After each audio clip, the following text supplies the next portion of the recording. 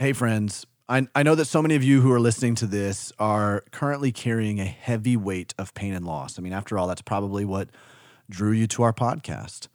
And here's what I know. I know when we start to process what's going on in our lives, we can often find ourselves paralyzed by the pain and not really knowing where to go from here. We even begin to hear or tell ourselves lies like, this is the end of your story. This will always define you. And trust me, I've been there.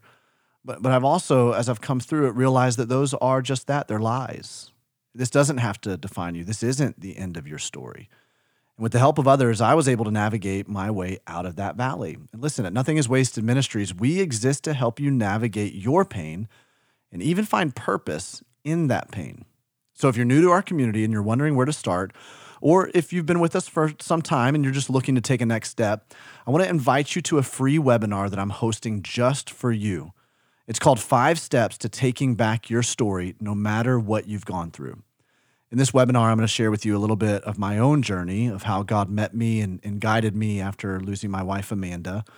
And I'm going to teach you 5 critical steps that you'll have to take in order to rewrite your story. The webinar is an hour and a half long, but I promise you, it will be well worth your time because in this webinar, you're going to learn how to regain a sense of agency and begin thriving, not just surviving, but thriving in the midst of trying circumstances.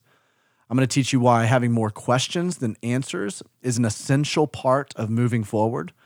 I'm also going to teach you how to get rid of the overwhelming negative emotions that tend to bog you down and get you stuck. We're going to talk about the one keystone decision that is proven to get you out of your pain. And I'm going to teach you how to listen to the right voices when everyone seems to have an opinion on what you should do next. And listen, we're going to talk about a ton more. So if you're feeling weighed down or paralyzed by the pain that you're experiencing, I want you to know you don't have to stay there. I would love to be your guide and show you the way back to thriving. So here's what you need to do. Go to nothingiswasted.com/start here. Again, that's nothingiswasted.com/start here to sign up for this free webinar. Or if you're listening on Apple Podcasts, just click the webinar link on the show notes of this episode. We've made it extremely easy for you to sign up, and we're offering multiple date and time options for this webinar in order to work with your calendar. So go to nothingiswasted.com/start here, or just click the webinar link that we've included in the show notes of this episode to sign up for your spot on this webinar. I believe this one step could be the very breakthrough that you need to put you on the redemptive path that God has for you. I'm in your corner, and I can't wait to connect with you soon. Go ahead and sign up now. Look forward to seeing you. Welcome to the Nothing is Wasted podcast, where we believe that no matter what you've gone through in life, God is inviting you to partner with Him to take back your story. On this podcast, we have inspiring conversations with people who are doing just that. And now, your hosts, Davey Blackburn and Aubrey Sampson.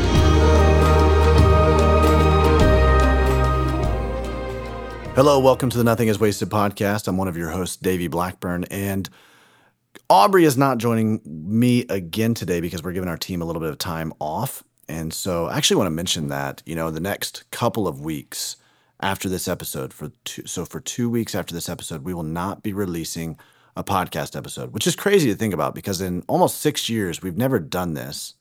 But I was thinking about this, and our team has grown and expanded so much. We've just come out of the past couple of months, we've done a lot of strategic planning and thinking. And man, our team has been working so hard to create resources to help you as you're navigating your pain, your trauma, tragedy, major life transitions. And so I wanted to just give them time off. It's like, let's take some time to rest because we just really believe that God's about to do something really profound in 2023 to break open this ministry and to expand the impact of what's going on with Nothing is Wasted Ministries and the Pain to Purpose course. So we just felt led to let our team have a breather. And so for the next couple of weeks, we will not be releasing a podcast episode, but we will be back January 5th. And on January 5th, I'm going to share with you guys some things that God's been doing in our ministry, been doing with our team, and what we're seeing as we kind of look out and forecast, and some vision that we're seeing in 2023 that God's doing in terms of shifting our ministry and expanding and growing what we offer. And so I want you to be a part of that. I'd love for you to join me on that episode.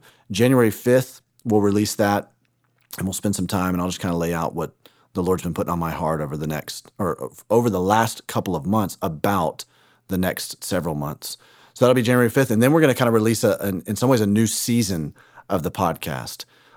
You're not going to miss it. It's going to be really exciting. Today we have an incredible interview with a woman named Mary DeMuth, who we've not talked about this pain point before. And I know it's going to really minister to many of you guys because you're walking this road. In fact, I'm recording this right now in Delaware, and I was on a local radio station, walked out of the radio station, and the receptionist who was there greeting us as I left, she shared her story with me. She was like, "Hey, I've done Pain to Purpose and been walking this thing out." And I'm not going to tell you the details of her story, but one of the things she was talking about is, my kids are kind of walking away from their faith, it seems like, as they have experienced this trauma that we've all walked through as a family. And they're questioning a lot about God. And this is very painful.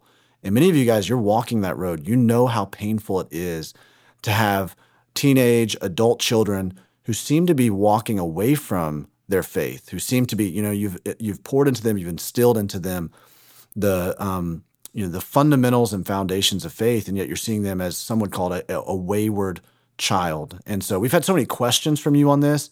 We thought that Mary would be a phenomenal person for us to talk to because that's her story.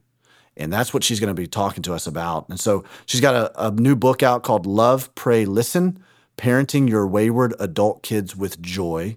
We'll tell you on the back end of this how you can pick that up. We'll make sure it's in the show notes. But I want you to go ahead and listen to my conversation with Mary DeMuth right now.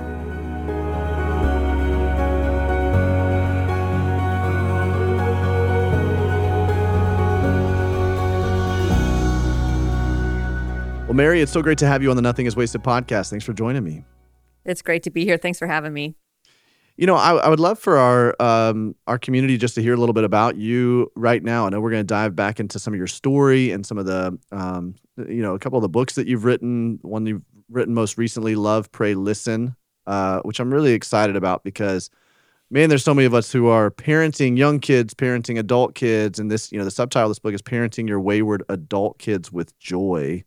And we've had so many questions in our community of what to do when you have an adult child who has, either abandoned the family or walked away from the ways of God. And so this is going to be a really timely conversation, but I'd love for our audience just to hear a little bit about who you are, what you do, where you're at, what your family's like, and then we'll dive back into some of your story and the work you're doing.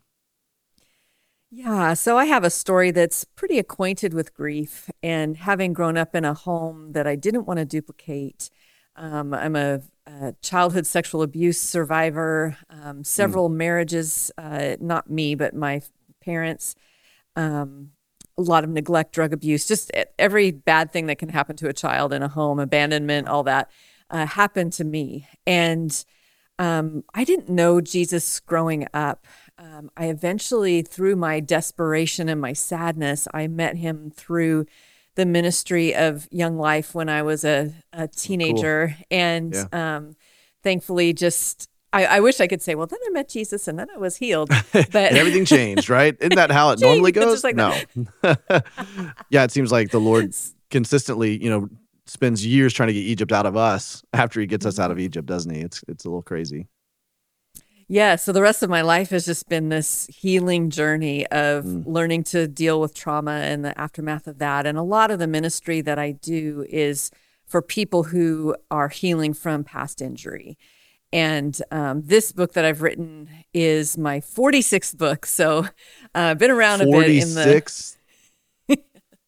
Oh my gosh. That's amazing. Yeah, I'm a little bit crazy. I've written a lot of books. I've said before that every book that I write, God uses to heal me. And so the joke is I had a lot of healing to do. So I had to write all these books. Mary, I'd love for you to unpack that a little bit. Because I think, you're saying that in jest a little bit, but I think there's a profound truth behind that every book that you've written, God's used to heal you. Can you take a moment and just explain what you mean by that? Well, I believe that God uses our unique capabilities and the giftings that He's given us as a means to heal us. And so, as a communicator, when I share my story, there's a bit of healing that happens. And when I write things down, there's healing that happens. It's my unique way that God has gifted me, and He uses that unique way to bring healing. So, if you're an artist, let's say you're a watercolor artist, He can use your art to bring healing to you, which is a really beautiful thing about the Lord. His journey for you in healing is going to be shaped like you. Wow. Mary, that's huge. Okay, let me tell you why that's really big, because I was on a podcast yesterday with I'm a pastor, so in some respects, I'm an itinerant pastor. And so I was on a podcast with a network that serves pastors, and they were asking me about my story. And in 2016, after my wife was murdered, I still preached 35 Sundays that following year. So like months after, 35 Sundays in the church I was pastoring.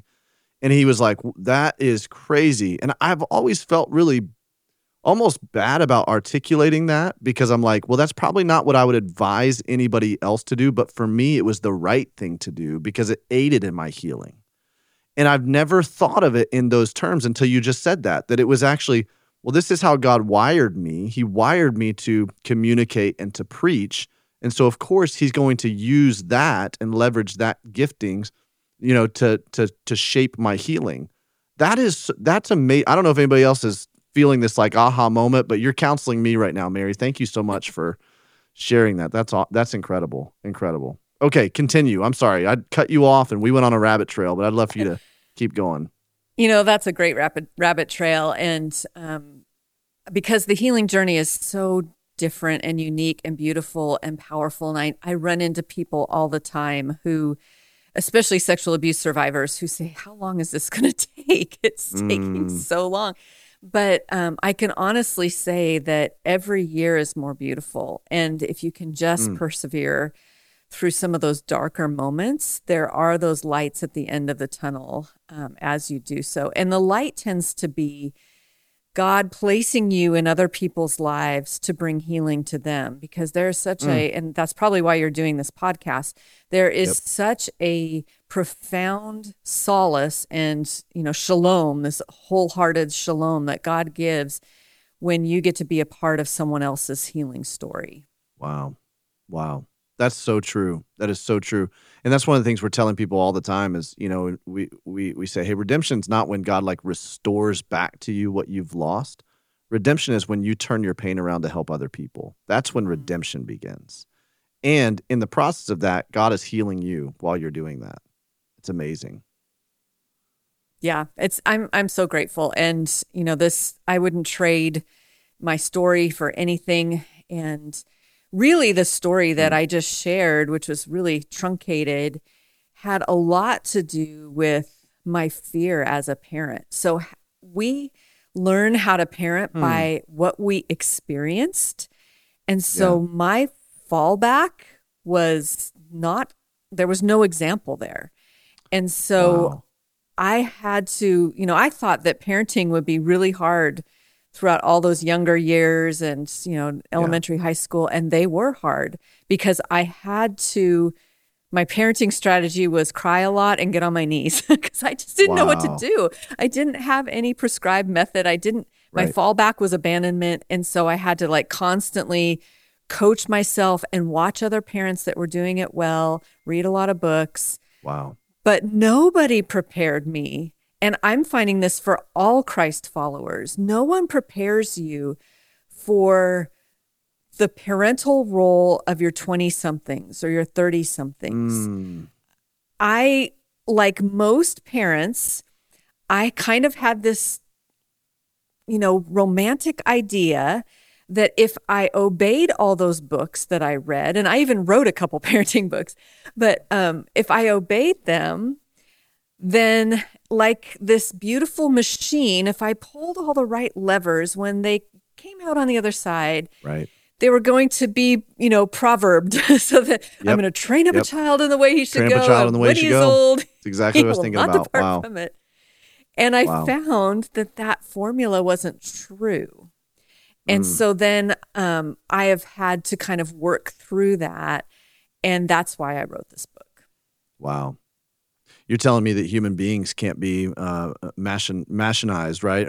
We can't like just make them mechanical, and input A, B, and out pops C, and But I say that jokingly, but the reality is that's often the trap that we fall into, especially when it comes to parenting. And then it's the lie on the back end the enemy gets us to believe when we have experienced what you're talking about with a child in their adult years who has decided, I'm not going to follow after God's ways, even though you've spent so much time trying to cultivate an environment where they're going to fall in love with Jesus and they're going to fall in love with Jesus's ways and follow after him for the rest of their lives.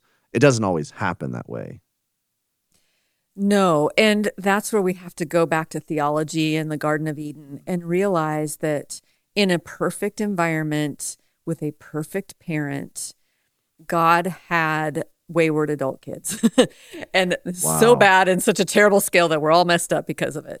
And so if we can rest in that and realize that we have this great empathetic Savior whom the entire human race has rebelled against, billions of people, he understands what it is like to have an adult child stray. And that's where I've gotten so much solace, and my relationship with Jesus has had this opportunity to deepen because we have this kind of camaraderie going on. Yeah. And he can pour into me in the midst of that parental grief. I think it's really, it feels so cathartic to even hear, hey, God had wayward adult kids in perfection, right? So there's really no perfect environment that we can create.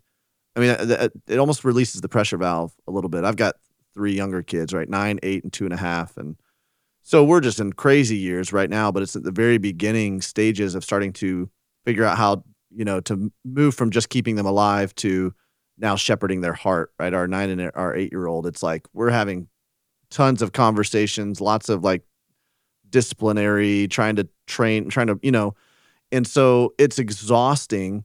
And I tend to slip into that same formula of going, well, if we do the right things here, they're going to pop out on the other side of this really great. And there's so much frustration there. And I can take on, and my wife and we can take on that stress and that frustration of really almost buying into this, this belief or this lie that there's something wrong with us or the way that we're parenting if we're not seeing output C like what we thought is supposed to happen right here. How do you, it feels so good to hear that, wow, God had adult wayward kids, but yet I still struggle with some of those emotions. And I know people who are listening to this who have wayward adult kids, they struggle with the emotions of going, yeah, but I still feel like if I had done some things differently, I have some regrets.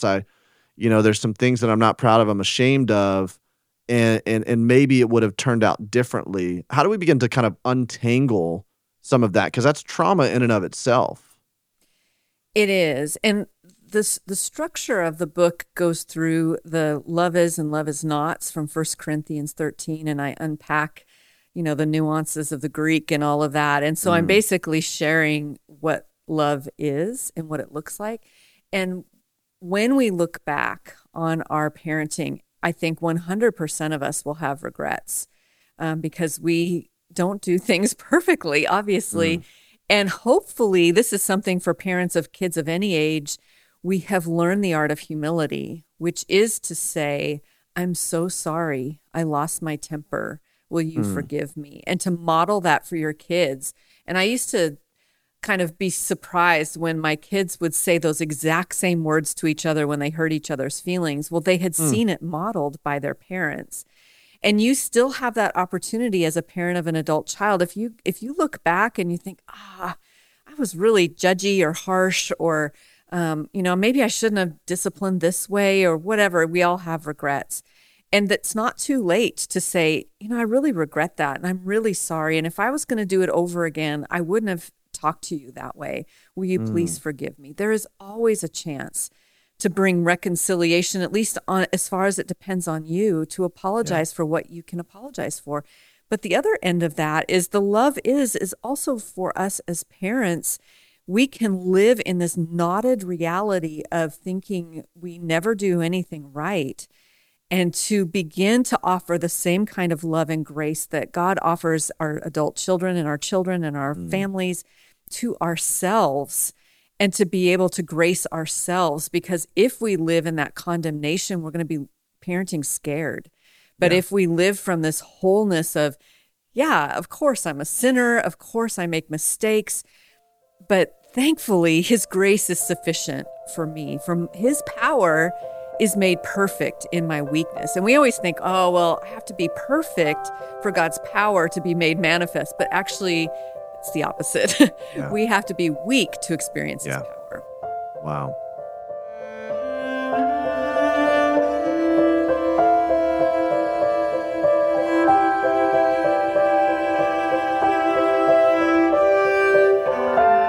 Hey, Nothing is Wasted family. I wanted to interrupt this conversation for a brief moment to let you know about a powerful resource that we have available for you.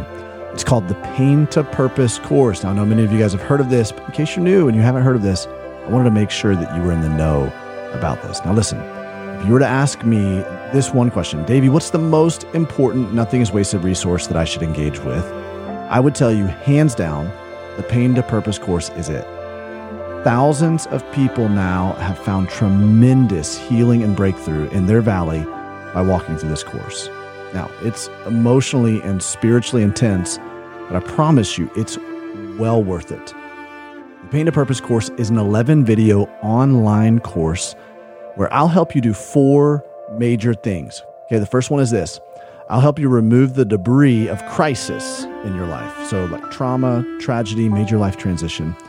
The second thing is I'll guide you through the steps of repairing the emotional, relational, and spiritual broken pieces that were left in the wake of your trauma. Third, I'm going to lay out for you how to reestablish a firm foundation for a healthy and whole life. And finally, I'll help you discover and step into the missional and redemptive purposes God has for you out of your trauma. Over the past several years of hosting this podcast, I've noticed some things. No one's pain journey is the same. However, there are some common denominators that every Pain to Purpose story shares. And there are some common things that everyone who goes from tragedy to triumph have to do. So my team and I took those common denominators and we distilled them into an 11-video curriculum to give you the handles, or as we call them, waypoints, that you'll need in order to walk through your unique pain journey. This course is essentially an entire year's worth of counseling condensed into 11 videos and the fraction of the cost of counseling. I believe counseling is very important to your healing journey. If the Pain to Purpose course had existed back when I lost my wife in 2015, I still would have sought counseling. But I wouldn't have had to have spent so much time or money with that counselor because I would have been light years ahead of things just from taking the Pain to Purpose course. So I'd love to invite you to begin accessing the course today. You can go to course.nothingiswasted.com to do that. Again, that's course.nothingiswasted.com. And as a little bonus, I convinced my team to let me give you a discount. So right now, for a limited time, you can get $25 off the purchase of the course by using the promo code PODCAST at checkout. So again, that promo code is PODCAST. Maybe the course isn't something that you need right now, but you do have an option to purchase it as a gift for someone in your life who does need it right now. So just make sure you select the gift certificate option while you're purchasing that. So again, that's course.nothingiswasted.com and use the code PODCAST to get $25 off. Now back to this conversation.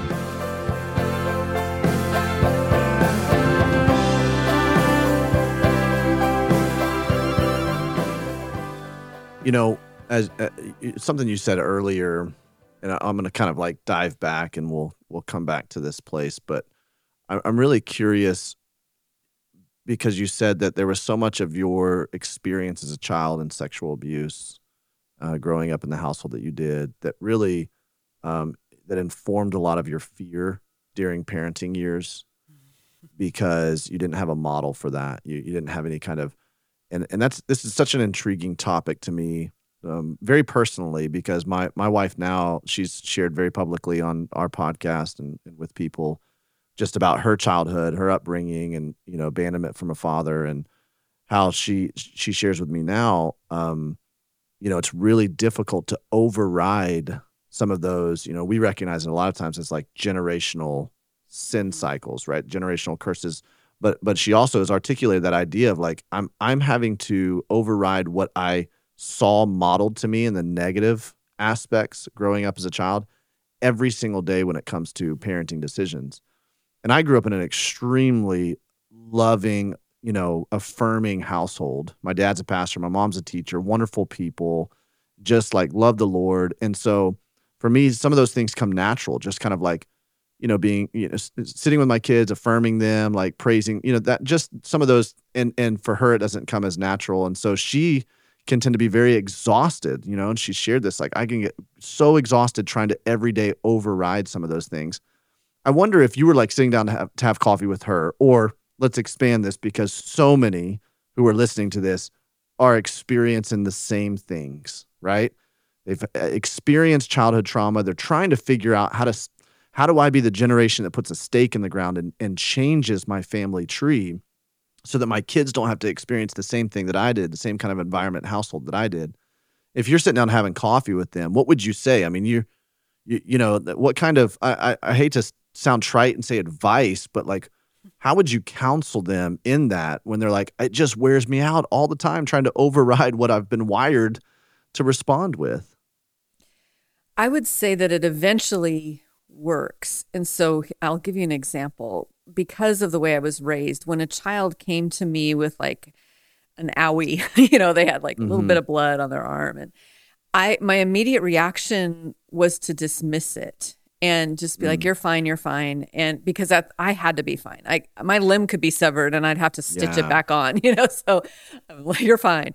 And so I had to coach myself. I taught myself, I said, okay, Mary, you have to empathize with them. You need to hug them and get a Band-Aid and nurture them. And it was like rote. It was like training myself to do something alien. And eventually, through all those patterns of just repetition, I eventually became that empathetic mom. The other thing that I would say, though, in just trying to help people in that situation, and this is not easy to do, but to find someone to reparent you, to find a mentor, someone older than you who can walk you through that valley. When I was a young mom, there was a lady in my neighborhood who actually went to my church, and we would take these, she was probably 20 years older than me, and we would take these long walks. I'd put my kids in the stroller, and I would just ask her questions, and she would just flat out love me. And I still go back to that time. We need to be reparented, reloved, reshown. Wow. We need to have mentors in our life who answer those questions.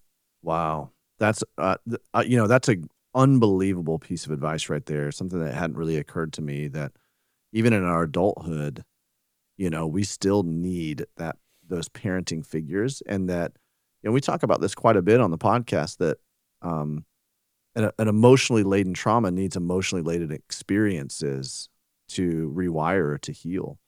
And the Holy Spirit's so gracious in providing us those emotionally laden experiences with Him, the personal presence of the Holy Spirit, encounters that we have with the Holy Spirit. Maybe, even if it's just in our room, listening to worship music, or at a church service, or wherever it might be, right? He's not confined to any kind of environmental conditions, but He often uses other people, right? The body of Christ, to bring those emotionally laden experiences that trip the wiring in our brain to go, no, that's not okay. I've been believing this false thing because of my experiences in my past, and this person is showing me the truth, the reality of God as my Father, and nurturing nature of Him. And yeah, that's great. That's wonderful. So, I actually have a little story about that. Yeah, if you want to hear it. Please do. Yeah. So what I've learned is, and just exactly what you said, is that a relational wound requires a relational cure. And what wounds us is what heals us. And so when my husband and I and our kids, when they were younger, we were church planters in the south of France. and every bad thing that could ever happen happened to us on an extreme scale, so much so that one of my husband's professors from Dallas Seminary said, I've never heard a story like that. And we were so grateful to hear that because we thought it was extreme. But anyway, we flew home when we were done with our assignment there. And I remember thinking to myself, I will never trust another Christian leader again. So wounded, I'm just going to retreat into my shell. And I am especially wounded by Christian leaders. So we get home and to Dallas, and we're going to live. It's Christmas time. We're going to live in the corner of a barn, which is weird because my name's Mary. And so here we are living in a barn at Christmas. And we get to the barn, and there's a little apartment. We're not living in the hay, but there's a little apartment in the corner of the barn. And I didn't even think we were going to have Christmas because we were so destitute and so in pain. Someone had put up Christmas lights. Our church had put a Christmas tree up. There were presents. There were the pantry was stocked. And in that moment when we walked in and our friends were there, the Lord was very clear to me. He said, are you going to trust me in relationships again? And it was fits and starts, but those friends, they loved me back to health. And I learned that truth, that a relational wound requires that relational cure. Had I pushed against the community and body of Christ, I would probably not be here today in terms of I would still be bitter. I would still be angry. I may have walked away from the faith. I don't know. But I needed the body of Christ in that time to be able to heal that wound. Wow. That's powerful, man. Can you think too, Mary, of some other, maybe anecdotally or just some profound moments for you that, this sexual abuse that you experienced as a child, that, where were some of these breakthrough moments that God met you to begin healing you, after you were out of that environment, as you're following after him and you're trying to untangle some of this trauma that you experienced? Because it sounds like it was in the midst of also the pressure of ministry, the pressure of parenting, the pressure. I mean, it's the life that all of us are living as we're trying to untangle and heal from trauma in our own lives. And it'd be one thing if we could get away, for several months of a sabbatical and just kind of spend time with God and let him heal us. But the reality is we're going about life and doing all of these things while we're trying to heal. Can you think of some big moments that, some of those things were true, relational interactions healed you, or emotional moments that healed you? Like I said before, as a communicator, when I met Jesus, it was like I was 15 and a half years old, and it was like these floodgates came out and I became an oversharer. But I think part of that healed and saved me because I began to trust my young life leaders, and then I would go to church by myself and trust my leaders there. And I just started sharing my story. And I often tell audiences that an untold story never heals. So if you do have an untold story, it's time to find someone excessively safe. I was lucky to have found those people. Actually, the first time I told the story, I told it to an unsafe person who did not believe me, and I had to retell the story over and over again to force them to understand that it actually happened. But after that, I had some people listen. And then I would say, of course, I cried and prayed a lot. And the lion's share of my healing came in college, where I had these praying friends who just would listen to my story, cry with me, and lay hands on me and pray for me for 4 years. And so much so that when I was in my 30s getting counseling, because we finally could afford it, my husband was going to seminary and they gave anybody in the family free counseling if they needed it. We're like, finally. So I go to this counselor because we're poor. And I tell her my story. And the first thing she says to me is, how many years of counseling have you had? And I honestly said no. And she said, oh, that's a funny joke. Ha ha ha. And I said, no, literally I've had none. And she said, it doesn't make any sense how you can be okay. And I thought about that a long time. And I think it was those 4 years of prayer that really profoundly, and not to say I didn't need the counseling, I did that too, but that was really profound for me. That's huge because, you're right. Like, not to say that you didn't need counseling, but there are some things that that gave you a leg up on the counseling, right? Mm-hmm. That gave you an advantage that a lot of folks don't have if they're going to see counseling. That's the first type of work that they've done. But the Lord was gracious to bring you into these spaces where you could do some of this prep work, to where even your counselor's looking at you going, come on, you've got to have had more counseling than just that. This isn't your first time, right?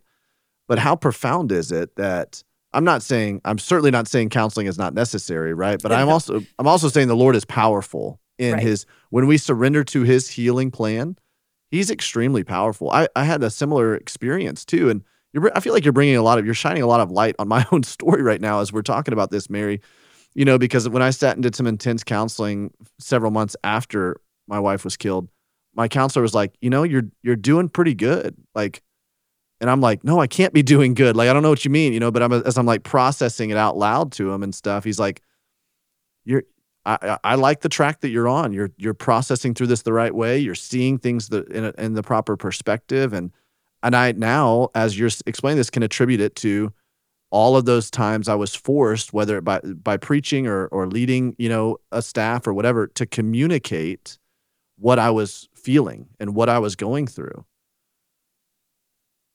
It's very important to let out what's inside, and it's profound. And that's why, again, we need each other, and we need the body of Christ, and why God has it, even in the community of the family. We need each other. God places us in all these, like oikoses, these little communities of fellowship and love. And our family is that little community too. And these are supposed to be the safest places. Now, sadly, there's plenty of stories out there of churches that have been unsafe or families that have been unsafe, and we have to work through that. But when it works right, it can be profoundly healing for the Christ follower.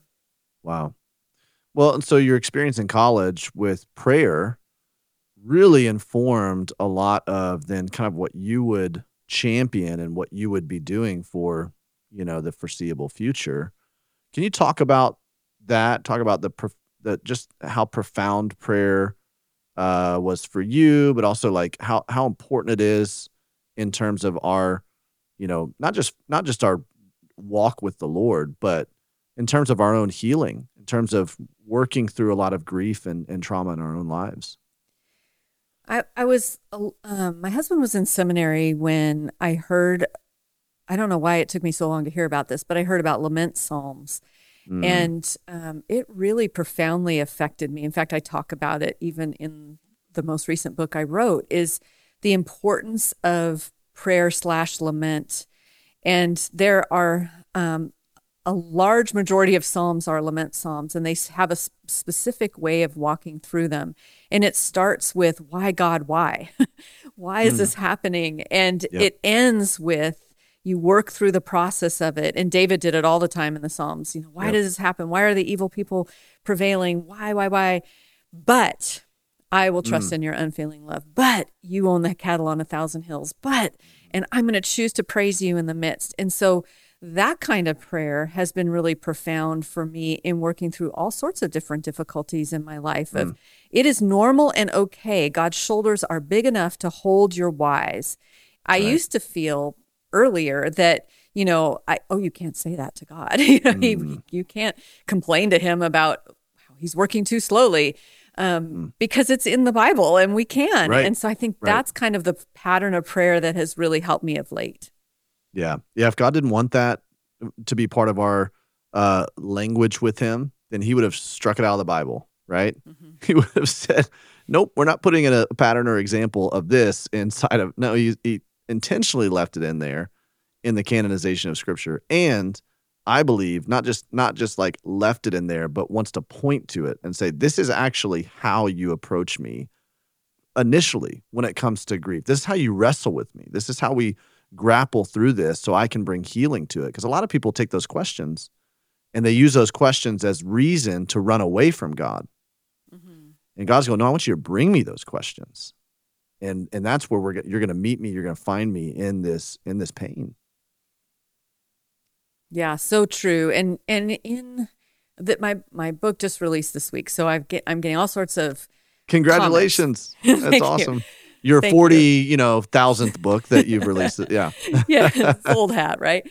But I'm getting comments from people, and I'm getting, it just released yesterday, day before yesterday, and Okay. I got an email today from someone who sent the book to their mom, who has an adult child, so another adult child, who's just grief-stricken by it, and they are having that experience of realizing, first of all, they're not alone, and I think that's one of the problems that we're experiencing in this perfect church that we live in. We want to all be perfect and have everything together. So we don't talk about our kids that are doing things that we don't like. But she finally felt like she was no longer alone in that story.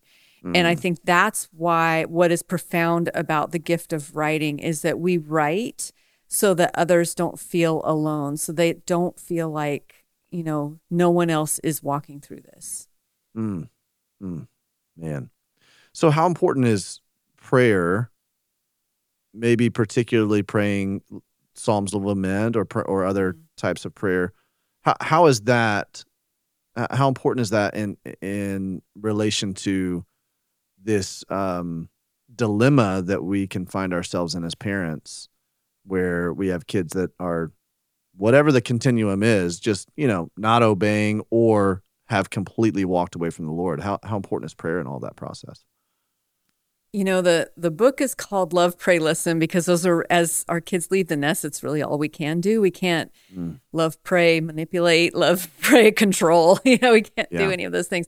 So we can love, we can pray, we can listen. And to pray is to surrender the situation to the God that loves your kids more than you do. And I know that's true. It's hard for me to grasp you got to it. say that again. You got to say that again, Mary, because we can't just gloss over that. That's profound truth right there. But that's something we don't like to, not that we don't like to, we just don't believe it sometimes. No, and it's hard because of our connection to our children is so profound that we can't imagine that God loves them more than we love them. But he absolutely does. He created them.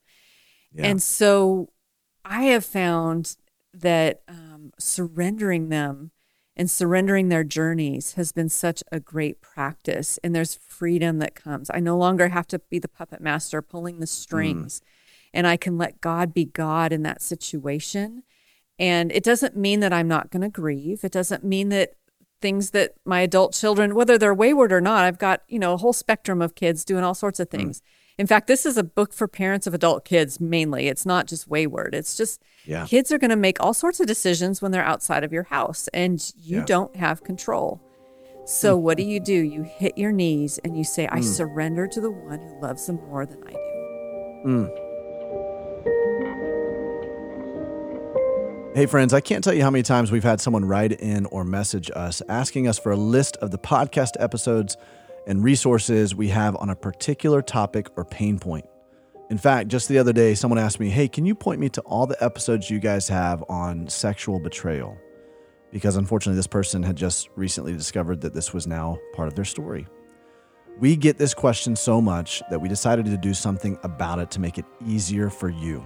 Rather than wading through our entire library of very inspirational content, if I may say so myself, how about if we just give you a list of everything that we have on a particular topic you're looking for? We've done that. We've built some of these lists, and we call these lists curated pathways.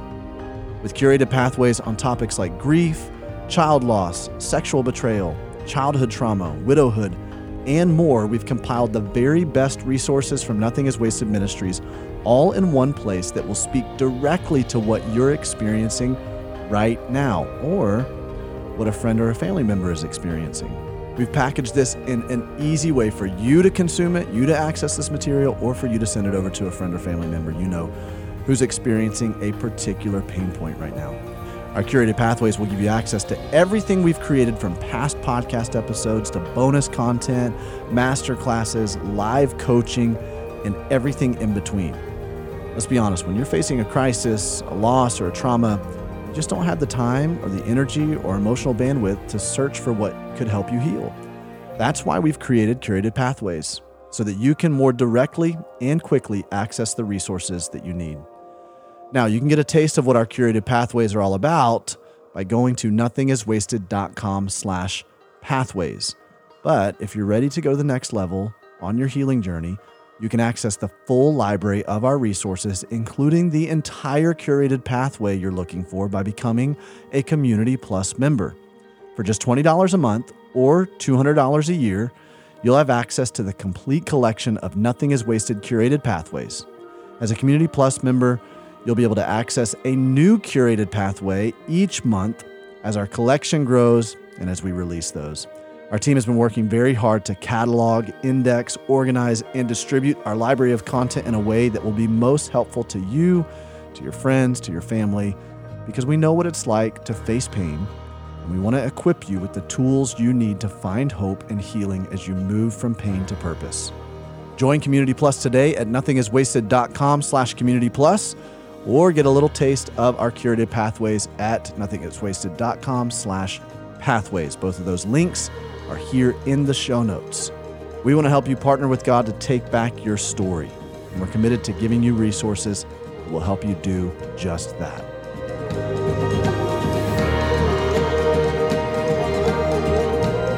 Man, this is both convicting and inspiring, because prayer for me, I'm a doer, right? I'm like, okay, what can I do, God? What can I do? Tell me what I can do and I'll go do it, right? Give me an assignment. I'll make it happen. Let's go. And so prayer for me tends to be a last resort rather than a first response. And, as believers, it should be the very first thing that we go to, right? From the moment we find out about conception of our kids, right? From the moment they are conceived to the moment that, we die or whatever, right? That we should be praying for our kids. We should be praying for so much, but it's a matter of actually trusting God to do the things that we can't do. And I find myself so often just in this frenetic activity of trying to figure out what's the latest tip, the latest trick, the latest parenting hack, the latest life hack in general that I can implement into my life to make things a lot more efficient and productive. And God's like, let me be your productivity hack. Let me be the one that takes care of this for you. Trust me in this. This is not a battle you have to fight. You need only be still and wait on me and trust in me. That is so difficult for us, especially in Western American culture, when we are caught up in this frenzy of activity and this busyness all the time. And we're inoculated with so much information about here's what you should do, here's what you should do, here's what you could do, here's what you can do. And man, this is convicting, Mary. This is convicting. I hear you. I mean, I don't want to come across as someone who's got it all together. Like I said, it's just this parenting was a sanctification journey for me. And parenting adult kids is a sanctification journey for me. There have been moments where I literally have fallen on the floor. And I couldn't get any lower. I needed to be as low as I needed to be, with tears wetting the hardwoods and just saying, I can't, Lord, you can help. That's a really simple prayer. I can't, you can help.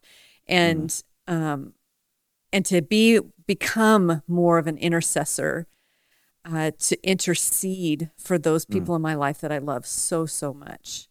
Wow. And I don't want to gloss over to the heartache that comes to parents of adult kids, particularly ones who have ghosted them and have walked completely away from them. Literally, the only thing you can do is to pray and to trust. And that is a hard place to be, but I want you to understand that you are in solidarity with the father in the prodigal son's story. Remember what he did. His child basically says, I want you dead. Give me all your money. And he did not chase after the child on their journey.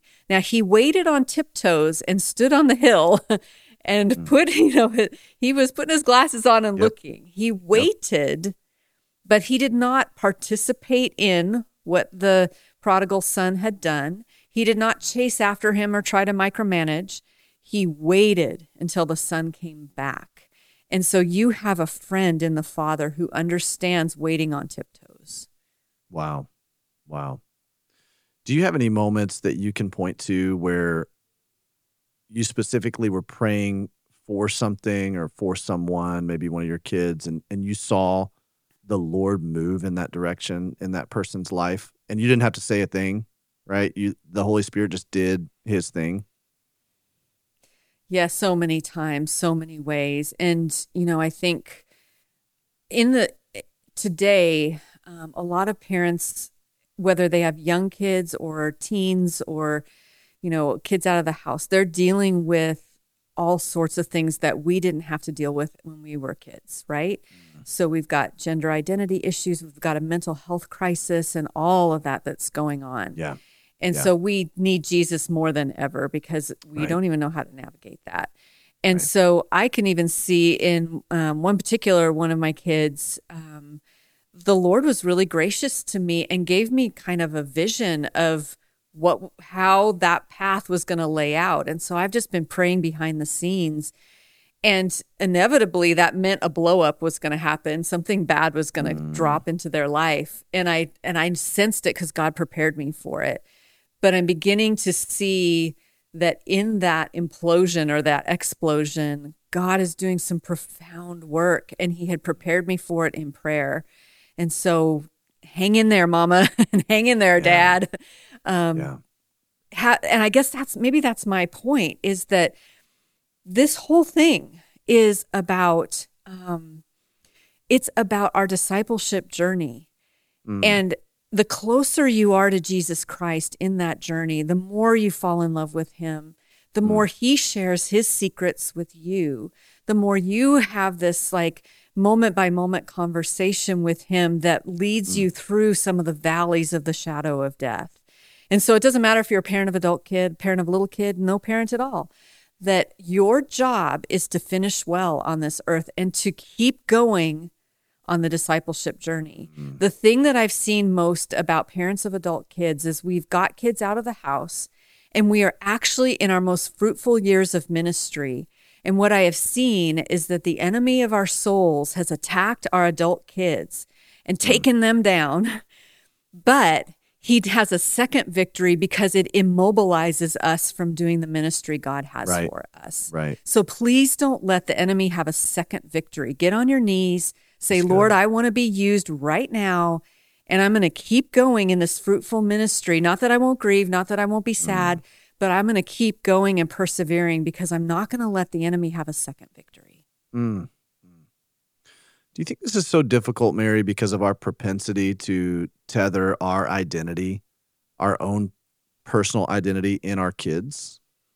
Oh, yes, of course. And I think in our kind of family-centric American Christianity, like I feel bad for singles in American Christianity because they get pretty marginalized. Right. And the upper echelon is you're a mom and a dad and you've got kids, and then that's the whole thing. And so we've deified or idolized this particular structure, and therefore, if I want to be cool in my church, I'm going to have these great, perfectly behaved children. And they are going to be, in kind of some weird narcissistic way, they're going to be a reflection of who I am. Wow. And let me just tell you, folks, that's a very dangerous way to live because 100% of your kids are going to do crazy things and they're going to disappoint you and they're going to be out in the community when they do it. And so if your identity is tied to their behavior, you're on a slippery slope of identity. Wow.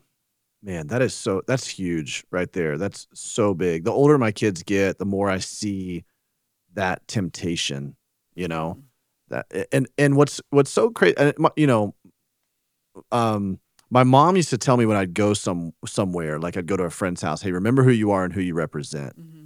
And I believe at some point she, explicitly defined that as like, you represent Jesus, right? But you also represent this family. And so she didn't mean anything, she meant everything good about it, right? Like, hey, we're a family, we're Blackburns. But I see that like that can almost can be contorted or distorted into, it's not her fault, but it's, I see that in my own where I'm like, talking to my kids, you're representing Blackburns. Blackburns don't do that, right? And it's like this, I begin to feel this pride over this is our family and this is how we're going to show up in the world and this is how we're going to, and I'm like, wow, and now when I see my kids do it, I can see the unraveling of that, of going, wait, you're not making me proud of you right now. What's wrong? And it seems so just icky, right? But it's where we tend to, that's the line, the side of the line we tend to fall on in American Christianity, especially. It's like just what you said. We want to have this pretense of perfection as a family. And that is certainly not aiding in some of these scenarios of having a child that goes wayward or that ghosts you, because now we don't want to talk about that. We don't want those kinds of things to be, exposed. We don't want anybody to know about that. And so now we're just silently dealing with that in desperation and in isolation. Yeah, and that's really why I wrote the book. And weirdly, it wasn't my own experience that was the impetus for the book. It was that I was in this prayer loop with a group of people, and there was a lady on the prayer loop whose adult kids had strayed, and it had ruined her life. She had envisioned, growing up and having her kids live nearby and the grandkids and always family dinners and, Thanksgiving and Christmas, and none of it came true, and the opposite came true. And anytime she'd have a birthday or a celebration when they weren't there, it devastated her, and it was profoundly sad. But as I was watching her, I realized that her identity was deeply tied to what they would do and how they would turn out. And her expectation was that everything would turn out in the way that she wanted it to. Now, we're all dealing with human beings, and our expectations have to be held very loosely because they will be shattered in this life. And the question becomes, what do you do when everything that you wanted to happen falls by the wayside or shatters in front of you? Can you still have joy? That's why it's the last part of the book, Parenting Your Wayward Adult Kids with Joy, because there is still joy to be had. Everything can fall down around you. Everything that all your fears can come true. Job said, everything that I feared has come upon me. So he experienced it as well. All my terrible fears have happened. And yet, even though the fig tree doesn't blossom, I'm still going to be okay because the God of the universe gives me that security. He is the one that provides my identity, and he will not leave me or forsake me. I can have good expectations of God. He's not going to disappoint me. That's so good. That's so good. Wow. So if you're talking to parents of young kids right now,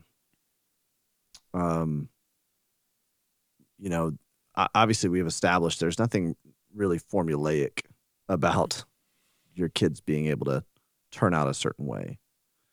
But how would you counsel me, for instance, when it comes to creating a climate for our family, when it comes to prayer over our kids? What does that look like? Because I certainly don't want to leave an impression by any means of like, well, it's kind of futile. Whatever you do right now, it doesn't matter. Yeah. Kids are going to go one way or the other, right? That's not what we're saying. But we're also at the same time not saying that you can manipulate your kids into following after Jesus as well, right? So how do I find that right tension point as I'm parenting young kids? As you're looking back, what do you wish someone had kind of told you or helped you with?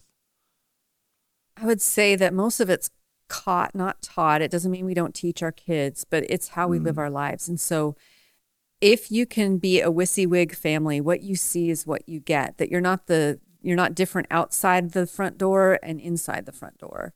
That you are a genuine, authentic believer who struggles and makes mistakes and admits them. And that you create the kind of home that is a haven that your kids are wildly enthusiastic about coming home to, which means nurture, which means praying with your kids, which means all those things. I would say some practical tips of things that we did well is read to your kids. Just reading to them is such an important thing. Create a sacred place around your dinner table, we definitely pulled back the reins of activity to preserve the family dinner table. And so we had dinner together all the time. It was part of my scheme to keep my kids coming back home as good food. I would feed them. And then have a place in your home that records prayer requests and answers in a physical location. So when our kids were your kids' age, we had a giant chalkboard in our dining room, and it just had 3 columns: the date, the prayer request, and the date that it was answered. And we just wrote on with chalk what we prayed for. And our kids could physically see when God was showing up and doing things in our midst. And, sometimes we talk about it, but we forget about it. But so seeing it visually like that, I think is profound. That's the George Mueller prayer ledger right there, but inviting your family into the whole thing. Wow. Yeah, but on a chalkboard. Yeah. Or a whiteboard. That's amazing. Wow. I love that. My goodness. Obviously, everybody should pick up this book, no matter if you are experiencing, a wayward adult child or not. I think this is something that's so profound. But I also want people to tune into. You were telling me about the podcast that you do, which is amazing, because as we talk about this motif of prayer and how important it is in our lives. And I think all of us would agree. We'd probably all say, you know what? I don't pray as much as I feel like I should, right? I'm not sure if very many of us who are listening to this would be like, yep, I'm knocking it out of the park when it comes to the prayer department. This is amazing. I'm doing great, right? But your podcast is something that could really aid people in this as well. Tell us a little bit about that. Yeah, so talking about caught, not taught, it's modeled in it. It's called Pray Every Day. It's been going on almost 4 years, and it's a very simple formula, 5 minutes long. I'm reading through the Bible. Right now, we're in the book of Deuteronomy. I go chapter by chapter. So I read a chapter, and then according to whatever is in that chapter, I pray for you. And my heart in starting the podcast has been to reach the world, and it's in lots of countries now around the world. Wow. And it's trending in Finland, so that's cool.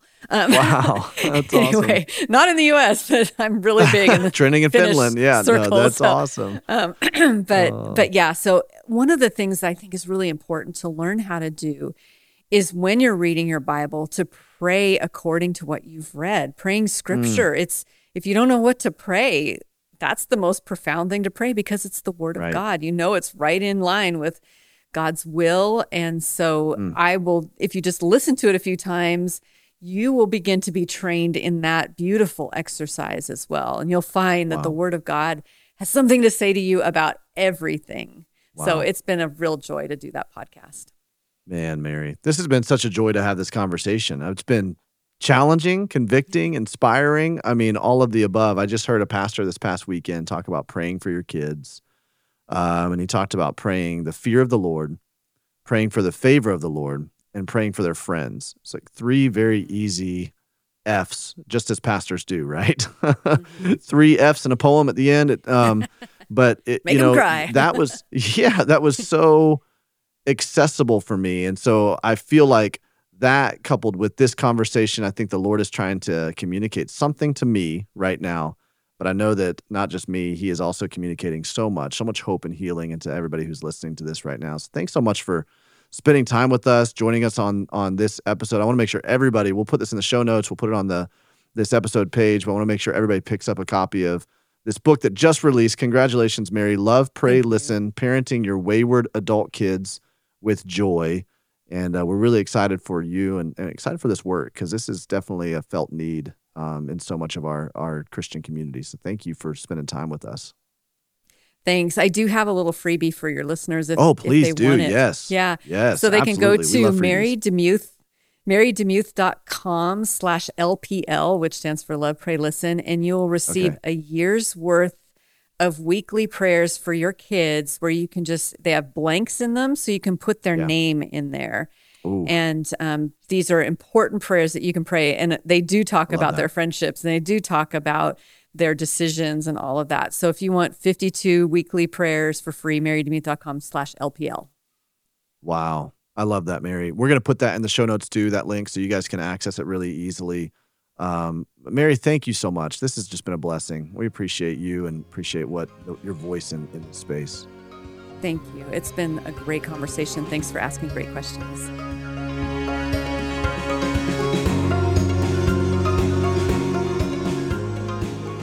Man, what an incredible conversation with Mary. You know, I couldn't help but think about my kids as I was having that conversation with her. You know, it just, I don't know what it feels like. My kids are 9, 8, and 3. So I can't imagine your pain if you're walking through this right now. But I do know that it has to be one of the most painful things to experience. To want so badly something for your kids, to have invested your entire life and all of your this love that you feel for them, and that your hopes and desires and dreams for them, and then to see that go askew or go awry. And so, man, I just want you to know that I love you guys. As you're walking through this, we're praying for you guys, and we are we're feeling what you're feeling in that, and we can see you, and so we want to make sure that we're helping you in any way that we possibly can. I want to make sure you get connected to Mary DeMuth. Make sure you get connected to her book. It's going to be a great resource for you. Again, Love, Pray, Listen, Parenting Your Wayward Adult Kids with Joy. And if you have any questions, or if there's any way that we can help you in this, we do have a budding community online. And there are folks who have been asking about this. So we'd love for you to connect with other folks. nothingiswasted.com/community. You can sign up to be a part of our community for free. And we're going to continue to put resources up there for not just this pain point, but all kinds of pain points that you guys are walking through right now. And so if you want to get connected with any of those resources, go to nothingiswasted.com. Maybe it's the Pain to Purpose course. Maybe you want to hire one of our certified coaches. Maybe you want to purchase the Pain to Purpose devotional. It all can be found right there at nothingiswasted.com. I know we're heading into the Christmas season right now. We've kind of been in the Christmas season, but over the next couple of weeks, you won't hear from us. I hope that you have an incredible holiday season. And I know for many of you guys, the holiday season can bring up a whole lot of hurt and pain.